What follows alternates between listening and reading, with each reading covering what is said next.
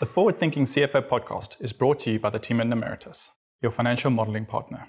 We're trusted modeling advisors to global leaders, ranging from FTSE 100 corporations to major infrastructure providers to fund managers with billions under management. But we're more than just modelers.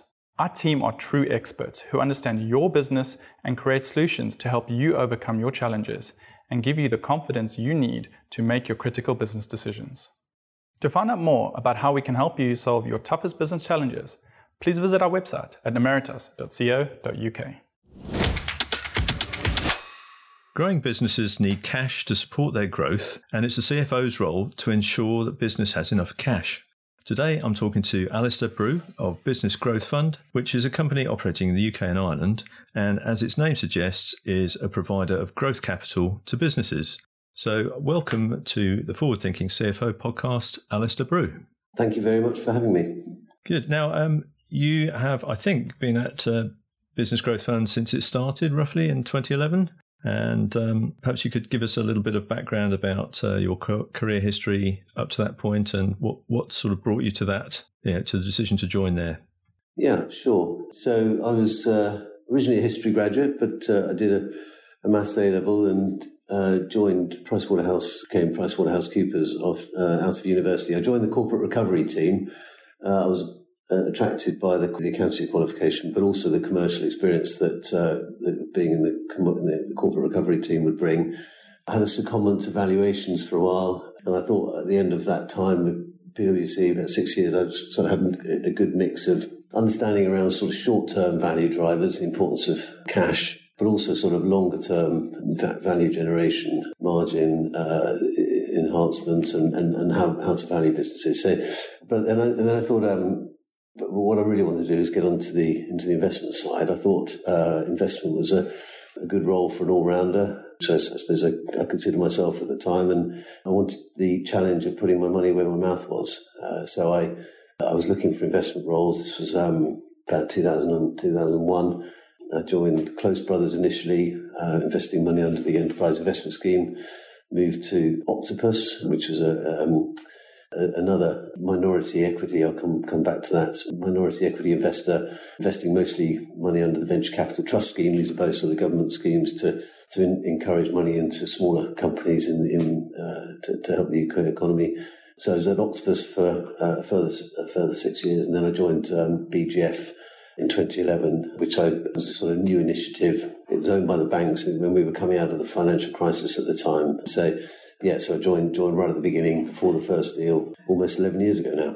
Interesting, actually, you mentioned the crisis there. Was that a driver for starting BGF, or was it more a kind of seen as an opportunity that was good timing? Yes, when the financial crisis hit, there was a dialogue between the government and the banks about how to get the UK economy started again. And as part of that, the banks agreed to set up a growth fund. And they founded the BGF with £2.5 billion between them. There's no government money in the fund, but it's fair to say that the sort of government inspired the setup. And actually, there were quite a lot of parallels with the establishment of 3i at the end of the Second World War, which is obviously to rebuild the economy after a war on that occasion. But other than that, there were a lot of parallels, I think, between setting up BGF after the financial crisis and 3i earlier on. So I'm still getting used to having to say BGF was set up after the sort of crisis before last. Now we've got COVID. But yes, there were a number of things the banks were doing to try and set up the business. And I think it's probably fair to say it did need the crisis to bring it together. But I'm very pleased that did happen. And the BGF was launched as a result. Yeah, and BGF is owned by 5 banks, as you say, and describes itself as a different kind of investor. So what characteristics do you share with regular banking and maybe with other investors, or are you offering something altogether different? I think that original context for the setup is really important and still resonates today. I mean, I think BGF was set up with a mission, and I think we're quite fortunate in that respect. I think a lot of businesses are looking for missions these days, but I would argue ours was on the table from the very go, and it's very authentic. It's authentic as a result. But rebuilding the economy by growing small companies, helping them get to the next level, doing that in a commercial way, but ways that would clearly grow jobs at the same time, doing that locally across the whole of the UK. It wasn't just about South East, rather, where there's quite a bit of money already. So, yeah, it did feel like a different approach. There was a lot of talk about an equity gap at the time, which had actually there'd been a talk of an equity gap for decades, going back to the 1930s. This idea that small companies need risk capital to grow. They, particularly after the financial crisis, couldn't get that from a bank. And arguably, we would say it was inappropriate to get debt from a bank if you're trying to sort of grow a business on a sustainable basis. Equity is a better solution in our view. So, yeah, it had a real sort of purpose from the word go. And there's lots of aspects of the design of BGF, I think, that have delivered on that promise. I wouldn't say the product, if you like, was totally unique at the time. As I mentioned before, that I'd come from a Octopus which had VCT money, venture capital trust money. There we were making equity investments into small companies across lots of different sectors. And we were doing that by taking minority equity stakes, so not controlling the businesses, but sort of working alongside management to help them grow their businesses. So as I say, that did exist before BGF came along. But in terms of the sort of the mission and the scale and the focus, I think the BGF is pretty unique in the marketplace. So to have £2.5 billion made a huge difference. And just to put that in context, it's stretched a little bit in terms of smaller and larger, but originally we were talking about £2 to £10 million per company. So that's an awful lot of companies that we could support. So just talking a little bit more about our investment approach. So as I say, it's minority only, which is key. So it is about partnering with teams. It's a balance sheet vehicle. By that, I mean the money is invested from the balance sheet. And if an investment is sold in the future, the cash comes back onto the balance sheet and is then invested into another business later. The funds aren't returned to the shareholders. It's committed capital, evergreen capital is another word for it. And that's different to the traditional private equity model, which raises funds in cycles. They'll invest raise a fund, invest it, get the money back, return the entire fund to the investors, and then raise another one in a different vehicle. And that can create a dynamic where the investor wants to sell the business at a particular time to suit their fundraising cycle. And, I think we're very fortunate that we don't have that pressure because of the balance sheet approach. And so we can remain invested for the long term. And when we think about sort of what barriers people see when they're thinking about raising equity to help grow a business, concerns around what the agenda of the investor might have in terms of the time horizon they want to be invested in, it was a key sort of potential hurdle. So I think it was very helpful for us to be able to say from the outset that that's just not an issue with us. And therefore people could see us more as a partner rather than as an owner. We also tended to, we didn't use, we still don't use much bank debt in our deals initially, at least. So it's not that traditional private equity model of control using bank debt to buy the business. I mean, I could use up all the time talking about this, but, there's a private equity does have a sort of, certainly didn't have that sort of public perception. And I think we were able to say we're quite different to that. So, yeah, we've spent the last 11 years proving that out. Yeah, and you mentioned partnership there, and I suppose when business owners are looking for investment, there's usually the choices of giving up some of their equity or taking on bank debt, as you say, and particularly for smaller businesses, that often means personal guarantees to secure the loans. Whereas you're talking about a partnership, and that sort of suggests that it's a slightly different relationship and that maybe you're offering something beyond just the cash to help the financing. Is that right? Yes, that's right. I think it's fair to say that selling an equity stake in a business is a massive decision for an owner, particularly an owner-manager. And you could argue that it is the most expensive form of finance in that sense. And therefore, understanding what that extra capital will do for your business is key, and what value the investor can bring is also a very important consideration. For us, Well, in fact, you hear that from a lot of investors that they add value. I personally think we have the potential to deliver that at least as much, if not more, than anyone else, just because of the scale we are. So we enjoy a lot of economies of scale benefits in terms of network, and we have resources at BGF that we can then sort of deploy into the portfolio. And we have what we call the talent network, which are a collection of individuals that work alongside the portfolio to add value across lots of different areas. So, I mean, the model also includes a BGF investor joining the board as a non-executive director, but that's only part of it. That person becomes a sort of conduit through to the rest of the BGF network. Giving examples, we've helped businesses with systems implementation, HR issues, all sorts of matters that frequently pop up as businesses scale, because businesses have to actually change shape as they grow often, and it raises lots of questions. We're often getting involved at that inflection point where businesses do need to move beyond having an interesting product and a relatively small team to systemizing it, professionalizing the operations of the business such that the business becomes less reliant on key individuals and can scale. There's a more sort of substantial platform there. And I firmly believe it's very difficult for businesses to stand still. I think they have to sort of grow going forward in an appropriate fashion, not in a sustainable way. I'm sure we'll come back to that. But growth, I think, is important to avoid being overtaken or sort of stagnating if there isn't that ambition. So two other sort of points connected to support.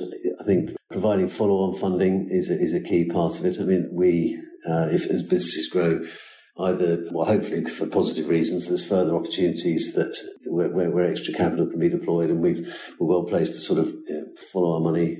Also, during moments of crisis, having a shareholder around the table with deep pockets is quite helpful if there are any bumps in the road. So that's a possibility if it's needed. But overall, the way we like to think of it is you're joining a family of businesses, a portfolio. We've been, I haven't said this earlier actually, but we've now got a sort of portfolio of about 250 private companies, 50 to 60 companies on AIM, so over 300 in total. And that is an amazing network for each of those portfolio companies. All the CEOs and chairs get together at least once a year. In sectors, they'll probably speak to each other more often than that. And we've just launched a social media app called Portfolio Exchange, which is literally a way for them all to sort of directly communicate with each other as well. So there's a huge amount of emphasis goes into making it a sort of valuable proposition, having BGF as a shareholder and a partner in your business. Yeah, it's really interesting actually, because I don't come across that many people who are offering a sort of minority stake. And if you're a business owner looking to grow, then I suppose the rationale is, if I give away whatever, say 20%, then my remaining 80%, if I can double, treble, whatever, quadruple that in size, is worth a lot more than 100% of what I've got now. And so you're helping them on that journey with not so much with control, but as a sort of side by side partnership arrangement. So that's absolutely right. And I mean, when I'm talking to people about this, I encourage people to sort of write down a list of sort of things that they would do if they had more capital, then about sort of prioritizing them in terms of bang for buck. It's about working out what's achievable in a realistic time frame. Let's say 18 months or so. That should raise, throw out an amount of capital that it could be appropriate to raise. And then you've really got, the team has to work out, well, if we raise this money and invest it in this fashion, what will that do to the profitability of our business? How will that enhance the valuation? And is it worth my while selling X% of the equity to get to that future place? And yes, in pound note terms, clearly the team, the owner manager should be much better off doing that deal rather than not doing that deal. So if that's not the case, don't do the deal. It's about sort of sharing the proceeds of growth is another way of thinking about it. Yeah. So along the journey, once people have made contact with you, there'll be a process you go through where there's an investment committee and presumably some other due diligence and so on along the way. Most of us outside banking and investment, this is all a bit of a black art. We don't really know what goes on in those investment committees. Can you give us an idea, a flavour of what gets discussed there and what companies can do to help themselves set up for success with that? Sure. It's probably fair to say every firm will have a slightly different process, but there'll be a lot of similarities as well. I mean, just for the avoidance of doubt, the management team itself doesn't meet the committee. That does happen in some early stage funds, but not many. So it's the job of the deal team that's sitting in front of the committee to make the case for that investment, and they need to convey the vision, the same vision that the sort of the management team has, but also be all over the detail in terms of explaining why the execution of that particular investment plan will be successful. And that's about articulating why a business is a good business, but also why it's a good deal for BGF. You can have a good business and a bad deal, and sometimes vice versa, although probably not to be encouraged. In essence, I think, what does the team have to convey? They have to convey, the essence of the business model. Why does it have a sustainable competitive advantage, and explaining that in simple terms. One of the key points is that the committee hasn't met the team, and so it's down to the deal team to convey all of that, as I was saying. And I suppose from a committee member point of view, they're trying to sort of imagine all the questions they would ask if the management team were in front of them, and they want to think that the deal team's asking the same questions. So there's definitely, they have to have confidence in the team as well as in the opportunity. And I mean, that's probably so.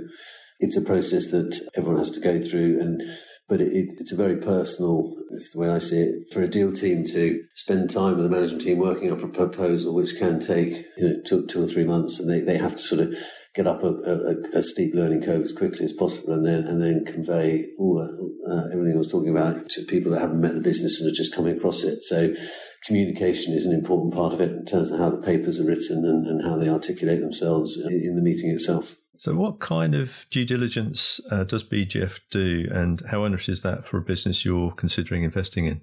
So the first thing to say is that, due diligence is important. It's our shareholders' money, and checking what's said to us is an important part of it. Conscious, however, that we do want to keep the due diligence commensurate with the size of the business and the size of the investment we're doing. Money spent on due diligence isn't money invested into the business, so it's important to keep a lid on those costs.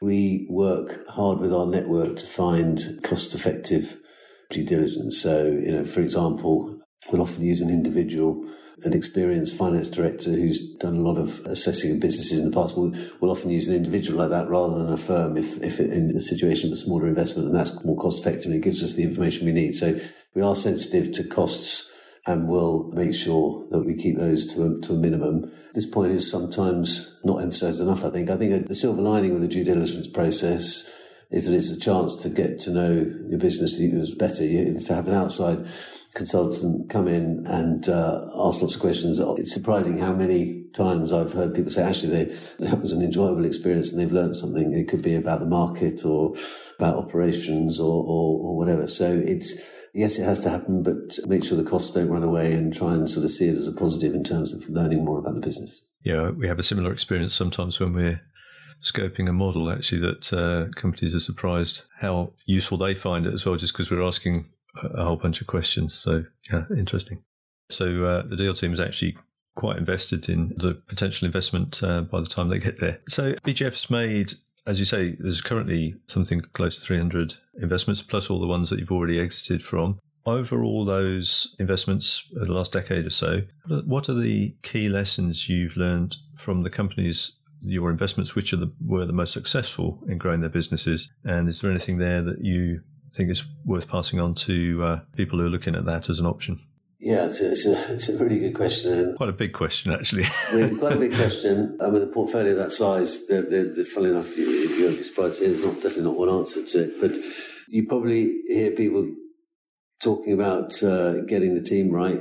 Probably more, that would be a common factor, and that's, for the avoidance of doubt, mean when we come across businesses, often the management team may be incomplete. You've got to have 1, 2, 3 people around the table, but more are required to go through that scaling process that I talked about earlier. So, and actually, that's one of the things we can really help with through the talent network that I was mentioning earlier. So, getting the team right. The second thing is probably it's often about execution, and that requires focus. I think a lot of businesses, smaller businesses, have quite a number of different things, strategies they can pursue, and getting that, making the right choices, doing things in the right sequence is key. And I mean, I suppose it's fairly common that we would be looking for a business that has an exciting product or service, as I was talking about competitive advantage earlier. But you're then trying to sort of to execute and scale the business. A lot more needs to be built around that, and that will be in terms of people and systems. So the teams that can hold on to that vision, know where they're going, but also get the day-to-day, understanding the levers to pull to move the business forward and getting the people side right, that's absolutely key. So we also say it's rarely a straight line. Businesses take 2 steps forward, 1 step back. So yeah, keep plugging away and keep your eyes open in terms of are we going down the right route, and having a good open relationship with the investor is absolutely key, because it is a partnership. And so I think that's probably, those are sort of general answers, but I think that you would see most of those things in place in our successful investments. So what I haven't talked about is sector, but you hope that's a sort of given that the business is in the right part of the sector when you go in, but it's the execution that makes the real difference. Yeah, okay, great. When it comes to the time to exit, most entrepreneurs and investors are ultimately looking for that, I suppose, when they're looking at growing a company. How's that decision made? You alluded earlier to the fact that you're less driving the timetable. Is it that that's within the gift of the business owner, or is it a collaborative decision? Yeah, for us, absolutely, it has to be a joint decision. It's worth me touching on typical time horizons. Private equity often plans on a sort of 3 to 5 year time horizon. That's partly back to the fundraising cycle point I was making earlier on. But we have some investments in our portfolio from 2012 still, just to sort of illustrate that we can be in there for long term. But at some point, it's pretty fair to say that a financial investor will be looking for a financial return, and there will come a point where all the stakeholders around the table think it's the right time to exit the business. So it is a joint decision. It's often driven by personal circumstances of the management team, but you're also trying to sort of work out, have we got the business into the best possible position to get good value for it? But is there enough left on the table for the next person who's going to take the business on? Because everyone wants to buy a business for its future growth potential. So it's fair to say we would usually look to appoint a corporate finance advisor to help us with an exit process. And that's, again, a joint decision with the management team. And it's crucial to sort of start early in planning for that, because it can affect, knowing, we wouldn't obsess about this from day one, far from it, but knowing what you're building towards affects the sort of decisions along the way. So, yeah, if there is an exit potential in sort of a year or two's time, then it's not ridiculous to start early in terms of the planning and speaking to people about it. Yeah. Now, I know we've spoken in the past about some of the investments you made, and those were quite often companies that were looking for regional expansion. That is, they've got a formula and they're rolling it out. Is that a typical example of the sort of investment you make, and are there others that are also kind of not perhaps a formula, but those which lend themselves particularly to the sort of investment that you can make? No, that's a very good point. A rollout of a concept from a small number of sites to more sites is definitely a common theme. We'll also get involved if there's an acquisition finance required. It could be product development. It could be just overhead build to help scale.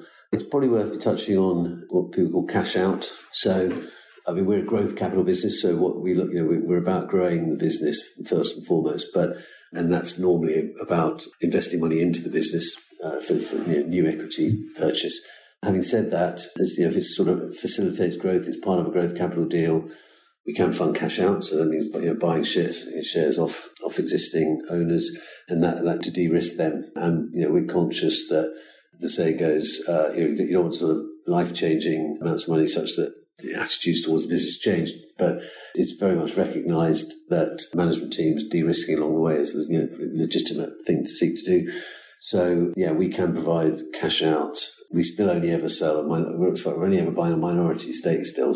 But as part of a sort of longer term succession plan, that's quite a common thing for a founder to think about. Sort of selling down part of their ownership over a series of deals. So by selling a minority stake to us, growing the business, bringing perhaps new new people in, maybe ultimately a management team that can take over the business later and actually exiting alongside us for the second bite of the cherry in the future. So that sort of succession planning type deal is also common, particularly when people start thinking about capital gains tax rates and all those sorts of factors out there. So, and I think COVID's demonstrated more than ever that there is the future. The future is uncertain. So there's plenty for people to think about there. But again, doing that only with the right partner is crucial.